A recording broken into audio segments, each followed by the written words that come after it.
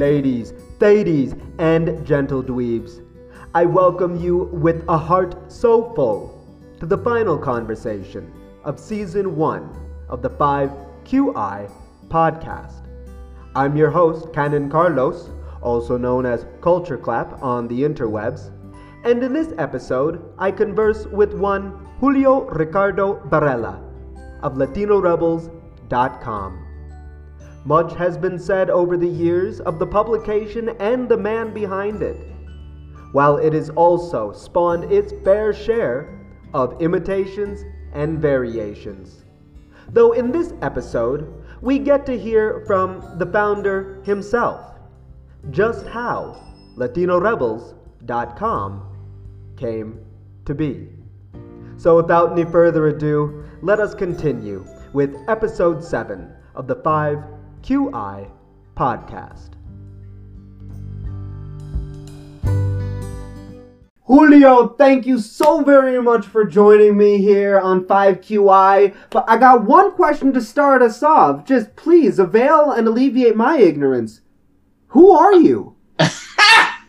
I love it. Who am I? Like, that's such an open question. I love it. So let me get very literal. I am Julio Ricardo Varela. I am a Puerto Rican-born journalist. It's probably what I am right now. But I am a dad. I am a husband. I am a friend. I am a music nerd. I'm a sports fanatic. I'm a Latin Americanist. I am an editor. I'm a publisher. I am a commentator. I'm an opinion maker. I'm a troublemaker. So that's sort of my top line. But let me give you like the history. Like, let me break it down. So I was born in Atorrey, Puerto Rico, in the greatest year of the 20th century, 1969. So I was born a month before men landed on the moon. I was born the year of, I guess, 1969. That was the Beatles were still kind of relevant, and they were kind of still around. I was born in the year the New York Mets won the World Championship, which no one thought would ever happen. So I have an amazing mother, Bronx Italian woman, and an incredibly awesome father who is also named Julio, who goes by Julio Fernando, and that's why I go by Julio Ricardo, because I'm not a junior. So I don't. So one of the things people say, like, "Oh, this is Julio Varela." No, Julio Varela is my dad. That's what he goes by. I'm Julio Ricardo Varela, and I wear it with a lot of pride because to me, like, I've always used that name. Even people are like, "Oh, you're just no." I've used that name since I was like, when I was in high school. I got diploma. I got receipts. When my high school says Julio Ricardo Varela, and so I've used that forever. So anyway, I grew up in Puerto Rico in the 70s, which, if anyone knows about the 70s in Puerto Rico, it's kind of like the Wonder Years, San Juan edition. So I lived a really cool life with my cousins and my abuelos, who we had 3 houses in Guaynabo, all connected. So I grew up at a time where I had all my cousins. One of my best friends of all time is my older cousin Omar, who is a year older than me. He and I just grew up together. But then my family, my parents split in the mid 70s, and I moved to the Bronx with my mom and my little sister. Right. And so I grew up in the Bronx from like the late 70s until 86. But I would go back to Puerto Rico all the time. And then my dad also moved, and his family, he remarried. My mom remarried. So my dad, I think I also lived in Texas. I lived in Sugar Land, Texas for 2 years in the summer, which in the 80s in Houston, which I would not recommend anyone to go back and live that.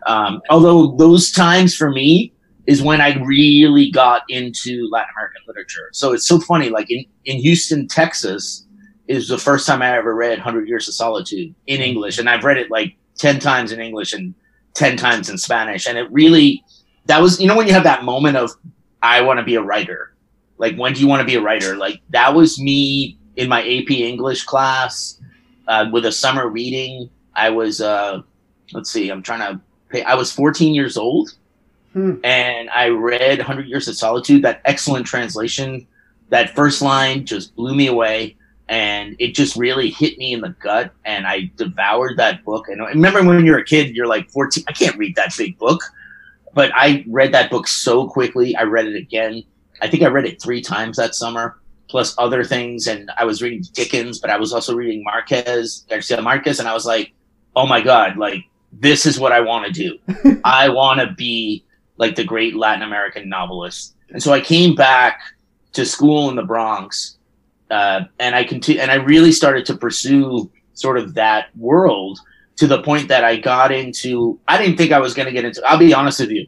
I mean, I graduated really top of my class, and I'm not like friggin', I'm sorry, I'm not going to be like humble about it. Like, I busted my tail. Yeah. And I studied the Aeneid, and I studied world history, and I studied Latin American history, and I was 16. And I'll never forget I went to a Jesuit prep school in New York, Fordham Prep, which to be honest with you, to this day, have never been more challenged academically. Yeah. And prepared me for life in general, to be a writer. But I'll never forget my high school counselor, God bless him, Father Fitzpatrick, super said, hey, you should apply to Ivy League schools. And I'm like, what? What are you talking about? Like, I just never thought that was like a possibility for me. And he said, no, you should. And I'm like, you have the grades. You should do it.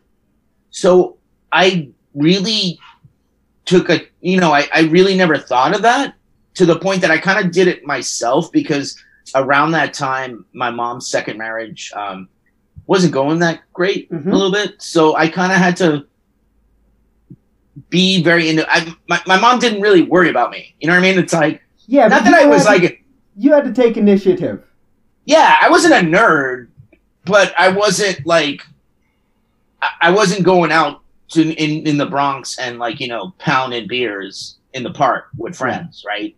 So I wasn't doing like 40s, but I wasn't like just staying at home either. You know what I'm saying? Like I had a really great group of friends from the Bronx and from Westchester. What was really funny about like the time is that I would hang out with all the Puerto Rican and like all the Latino and all the black students in the Bronx, and we were like, we had a shared love of like hip hop at the time. We were at the time when hip hop was becoming the thing. And it was so great because I remember these memories of high school, just like beatboxing with all these guys. But then if people know anything about New York, Westchester is kind of like the more affluent part. And so and Fordham Prep was like in the North Bronx. So you'd have all these like preppies coming, and I really like them as well. And I kind of was,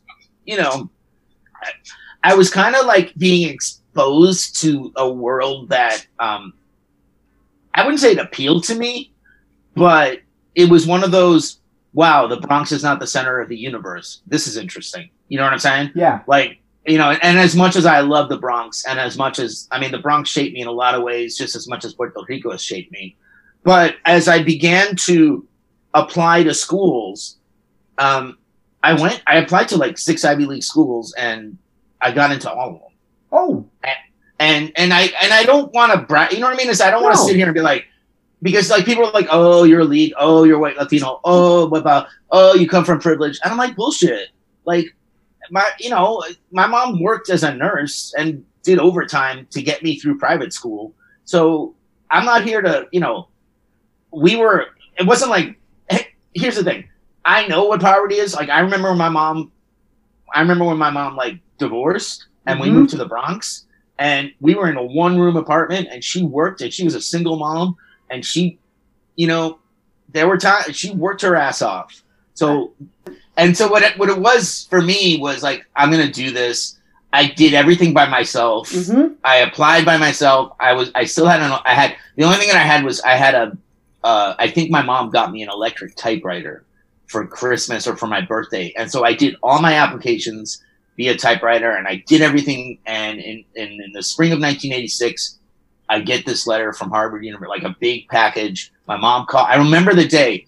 I was at school, and I called the payphone to my mom like around 3 o'clock because I had some after school activities, and she's like, "There's a big package. There's like a big letter for you from Harvard," and I'm like, "Open it up," and she did, and it's like, "Oh my God, I'm in," and in the end, I was like, "I'm going." Like I talked to my dad, and I was like, "How do we do this?" He goes, "Don't worry about it. Like, just go. It's Harvard." And I'm like, "All right." So I went, and I have to say, it shaped me in a lot of ways, both good and bad. I instantly saw what white supremacy is and an elite institution.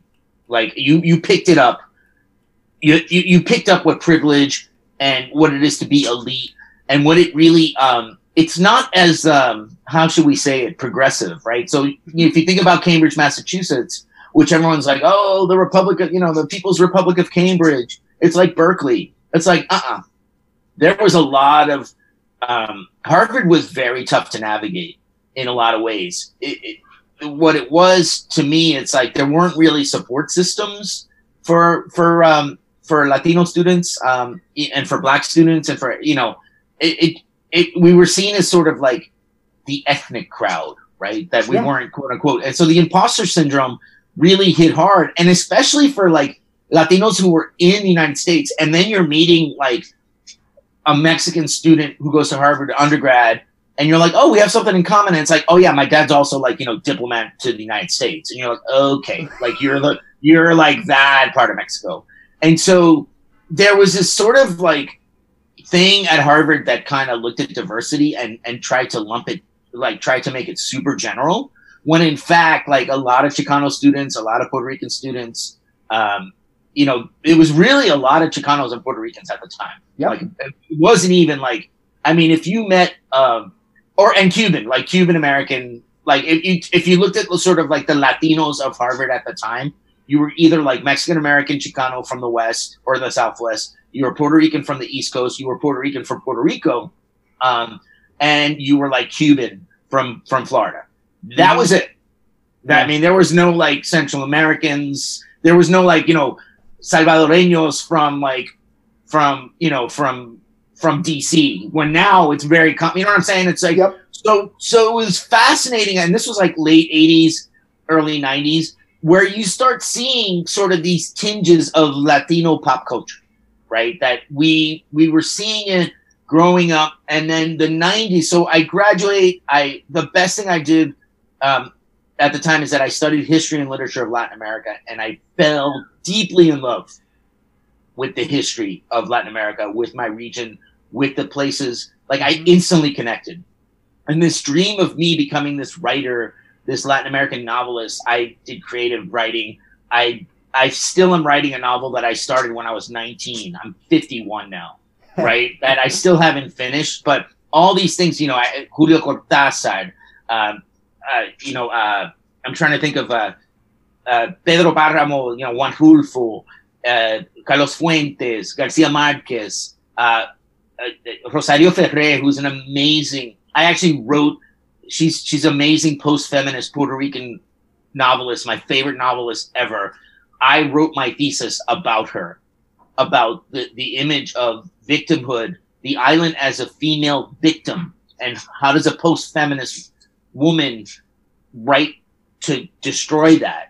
But you couldn't, because Puerto Rico's a colony, and her writing reflected that. And I just, like, my thesis advisor, who was Puerto Rican, was like, oh my God, this is like so deep thinking. Yep. I got a really good grade from someone, and then I got a no distinction, which basically means your thesis sucks. And what it was, is it goes to the issues of representation. The reader, one of the quote unquote readers in history and literature, came in with the assumption that Puerto Rican literature is not something you should talk about. So that's academic arrogance. I'll never forget it. I mean, I graduated Harvard with a really bad taste in my mouth, even though I graduated cum laude. But the fact that I was told by an academic that my thesis was a no distinction, it insulted my thesis advisor. And I said, this is bullshit. And when I defended it, here's the thing, when you're 19 and you're angry, I guess I was 20. I was 20, right? So I was 20 at the time. Okay. You're angry and you're at Harvard and it's 1990, and you've kind of been on your own, to be honest with you. I've been kind of on my own ever since I left, because I never went back to the Bronx after the summer, after my freshman year. I went back to the Bronx in the summer, and I worked at a supermarket, and I was like, I think I've outgrown the Bronx. I'm just going to Cambridge, and I'm living in Cambridge. And I'm like, I've kind of been away from the Bronx. I was away from the Bronx since I was like 17. Yep. But when I tried to defend my thesis, I couldn't. Like, I wish, here's one of the things that I always said, I wish I could defend my thesis now and go back to that person and be like, this is why you're wrong. And I'll give you 20 reasons. And you practice white supremacy. You don't even know that you do, but you do. And you're playing a power play, and you're telling me that the literature and the voices of where I come from, of my homeland, don't matter? Like, F off. Like, that's what I should have said. But I took it so politely, and I was told that I wasn't good enough. So I dealt with this entire imposter syndrome forever. Yeah. In the 90s, I stayed up here in Boston. I got into, I worked at the Boston Globe as a contributor and a reporter for sports in 1989. I wanted to be a journalist, and there was no opportunities. I went back to Puerto Rico for a year. It was nice to be home, but there were no jobs. And I just was like, I'm going to go back to Boston. And I then went into educational publishing, and I started developing bilingual materials for young readers in textbooks. And I was talking about representation back when I was 22, 23. And I was publishing like authors like Rudolfo Anaya, Gary Soto, Carmen Tafoya, Alma Florada. And I was seeing a connection between what it is to be a Puerto Rican and what it is to be a Mexican American or a Chicano on the West Coast. I was starting to see like this issue of representation. And I was deeply proud of the fact that I was one of the first wave of editors who said kids need to see themselves in the literature. And that was in 1992. You know what I'm saying? And so to fast forward now, right? You know, I went through a lot of career changes. I live up here in Massachusetts. I've been here since pretty much since 1991. I have a great two kids, a great partner. Everyone's, here we are in the middle of a global pandemic, and everyone's cool. And I was able to then rediscover, with all my career changes and transitions, I fell back to journalism because I was a sports editor at the college paper. I learned how to become a journalist at my college paper at the Harvard Crimson. And I came back as a journalist, probably in around like 2002, like in the middle aughts, like as a side hobby, because I was a Harvard graduate. I was one of the first like non-college people to be given a Facebook invitation, because anyone that had a Harvard EDU email in like 2004 got a early invitation to Facebook. Ooh. So I was kind of on Facebook, like I was, and I kind of saw like, wow, this is really interesting. And then because of Facebook, I naturally gravitated to Twitter. Yep. And then I started to see like how you can use digital media as a journalist.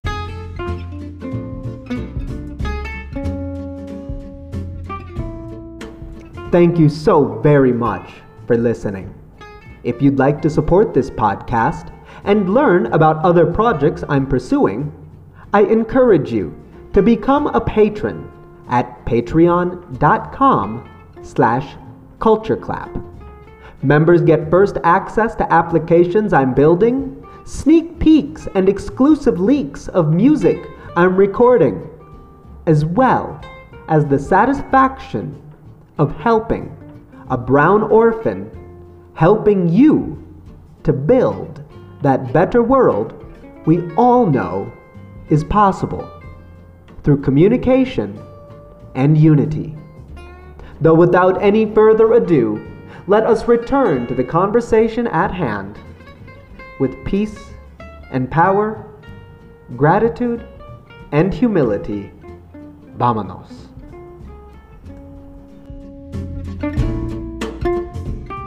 And I started writing like I started like reporting. I started writing about Puerto Rico. I did a blog. I did flash fiction. I met so many Latinos like in like 2009, 2010.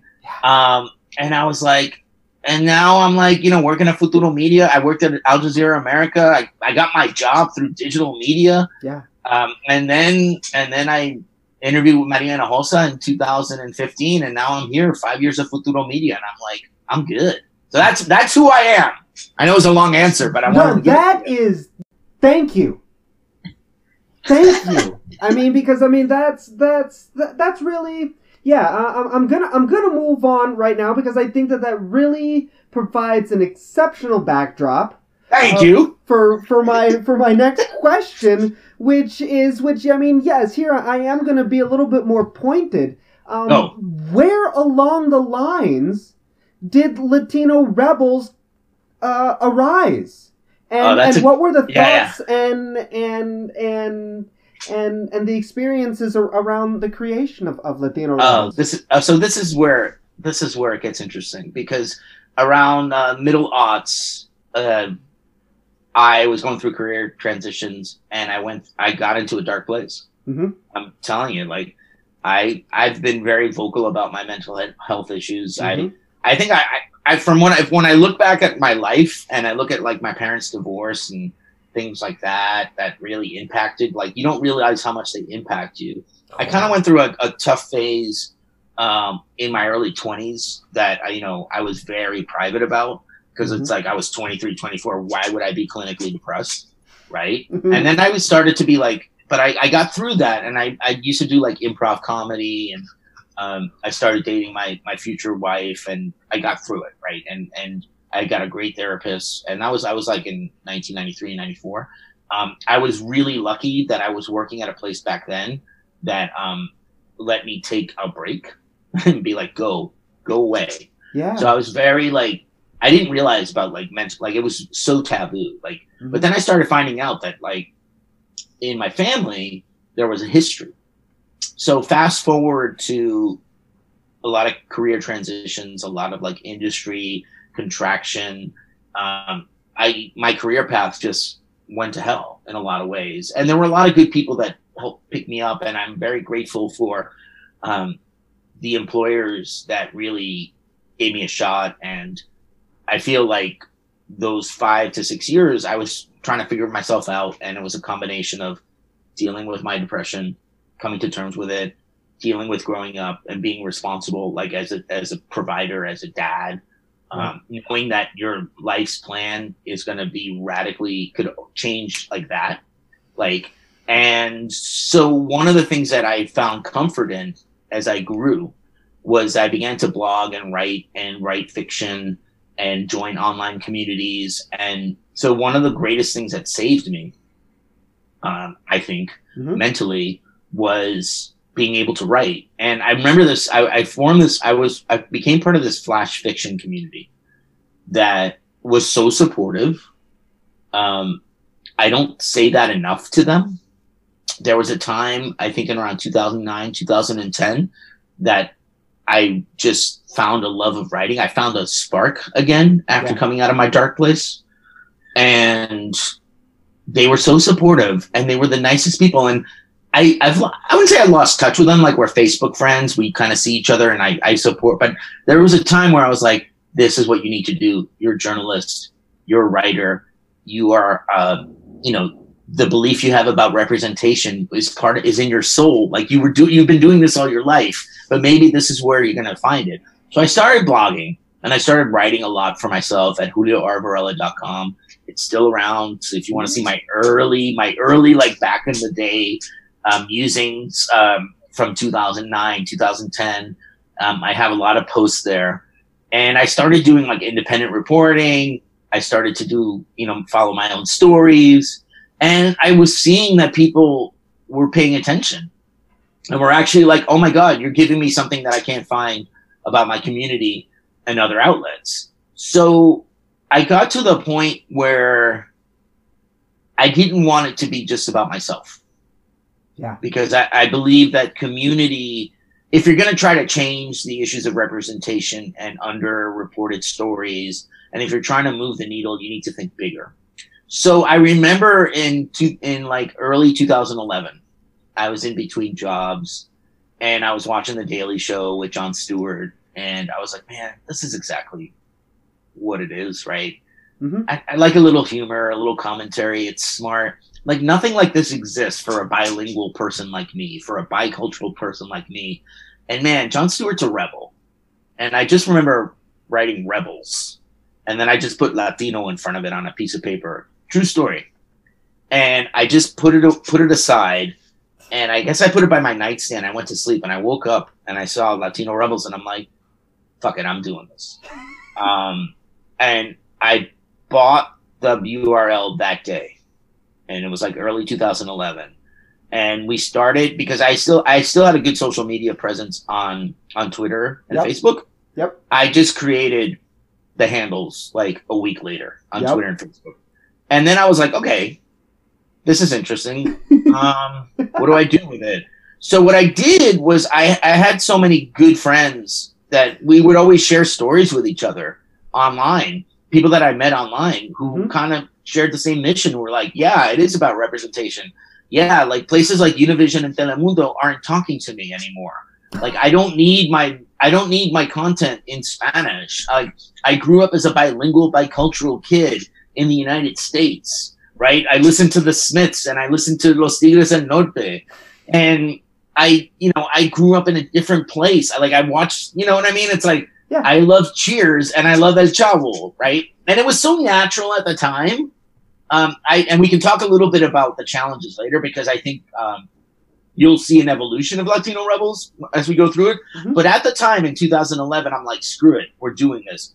I created a private Facebook group. I invited like 40 people and I said, hey, I don't have any money. Just being honest with you. But you guys love the vibe. I love the vibe. I'm going to open it up to, I'm going to create this private Facebook group. I'm going to invite like 40 of you. If people want to bag out, totally cool. But just help me find stories. And I will, we will create them. If you want to help me write them, we'll just do them under a Latino Rebels byline. But I opened it. I let people run the social media account. I just open sourced the shit out of it, but kept it private. You know what I mean? I didn't make, I just let people be. It's like, if you want to post on Facebook, just don't post every like half hour. And we just were experimenting it. It was like, boom. And we saw something on social those first couple of months where it's like, okay, we're doing I'm doing a website. Now I know what we're doing. So LatinoRebels.com, pure coincidence. I just launched it on May 5th, 2011. People were like, oh, it's Cinco de Mayo. I was like, no, I just was like, I was like, let's just do it that day.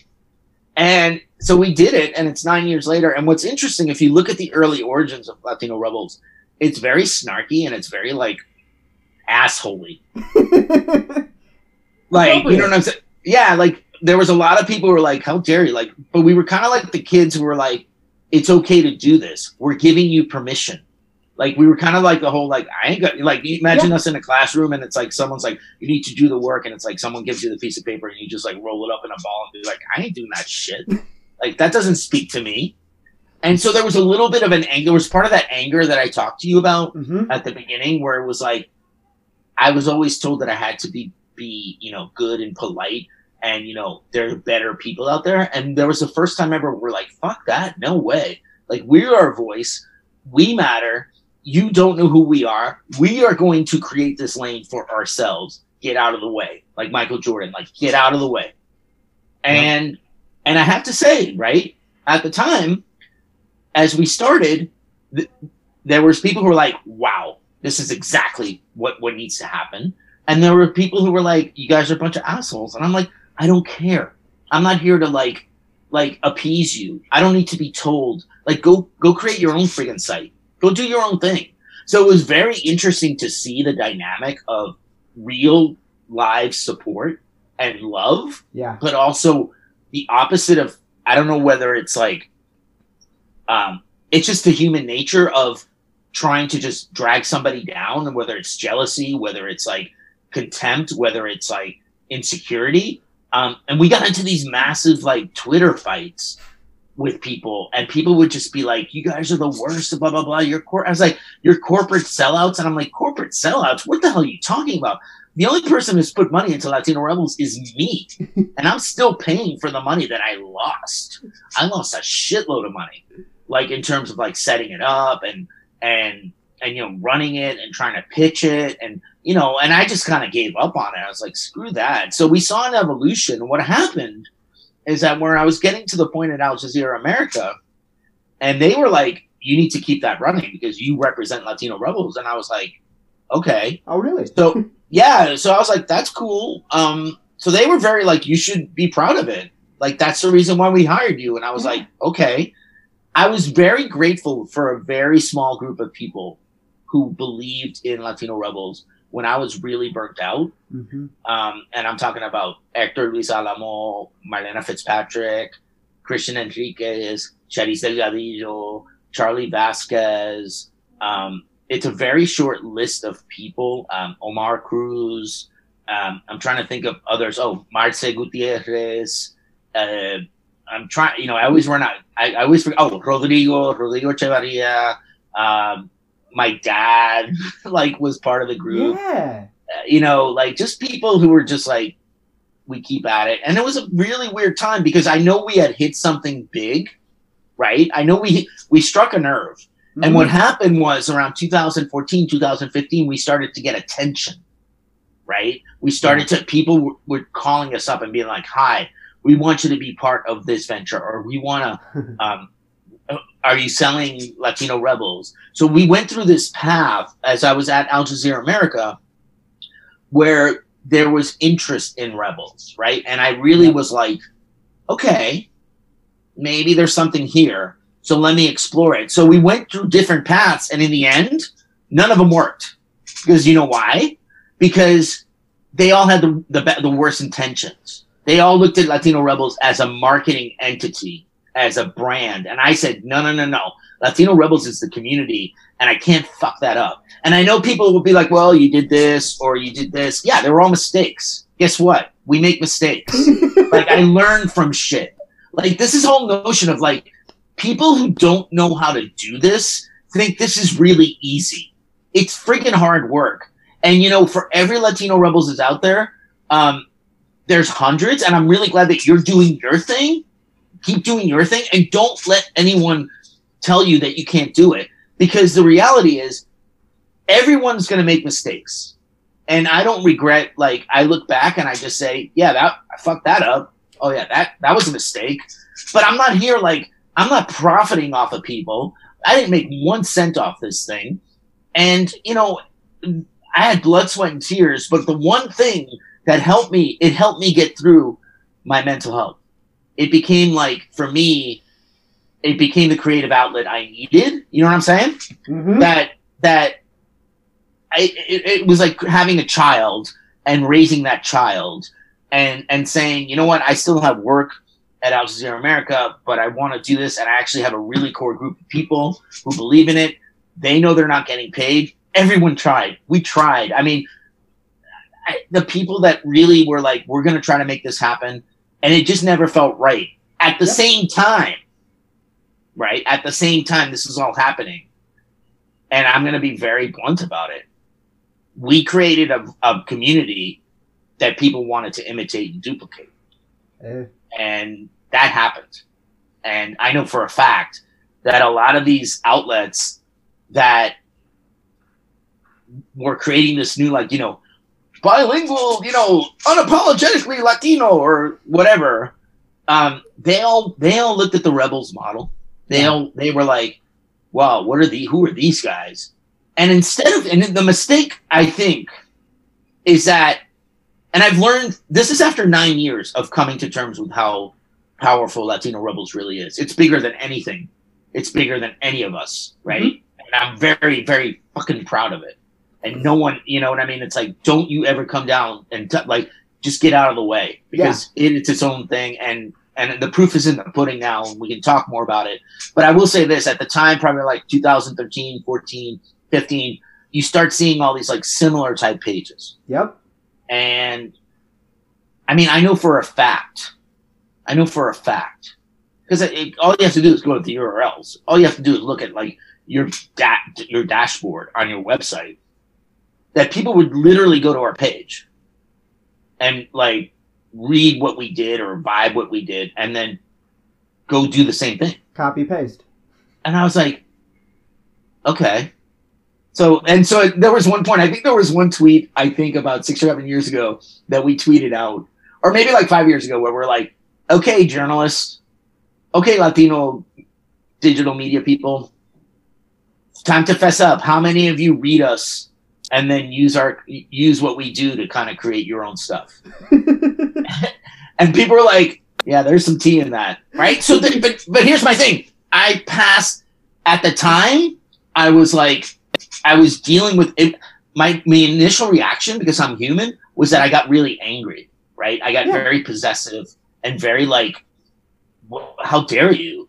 And oh my God. And then I got very like, why is no one giving us money? Like I started going into like this trap of this human trap of like, well, we're better. Like, why can't we do that? And, you know, like you get into that, you start questioning. It's like, and you get angry and you learn from it all, right? Yeah. You learn from it all, because one of the things that I've learned from it was, you know what? We are originals in a lot of ways, and we are our voice, and there are other voices that do the job. And I don't view them as competitors, to be honest with you. I view them as like uplift. Like, I just want to uplift the right voices. I don't think everyone does it right. And I'm not, you know what I'm saying? So I then began to realize that the only thing I can fix is the things I can control. And that's where I just kind of had this realization around like 2015, 2016, that Rebels was bigger. And the best thing we can do, the best thing we can do is just keep it going. And I'm just so blessed that someone like Hector Luis Alamo at the time, he was like, you know what?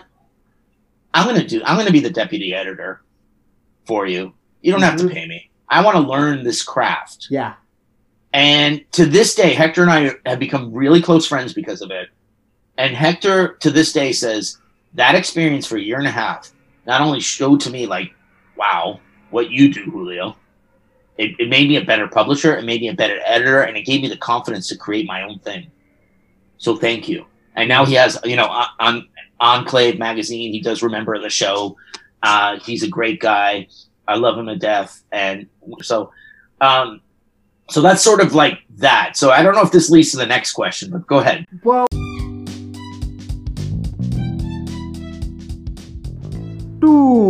cliffhanger.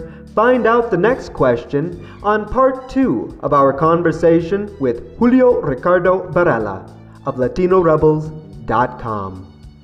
And for those interested in supporting all of the conversations that we're having here on the 5QI podcast, I feel obliged to encourage you to become patrons at patreon.com/cultureclap. Though now, let's boot, scoot, and groove our way on over to part 2 of our conversation with Julio. So we'll see you there, and until then, I do hope you're able to find some peace between the frequencies.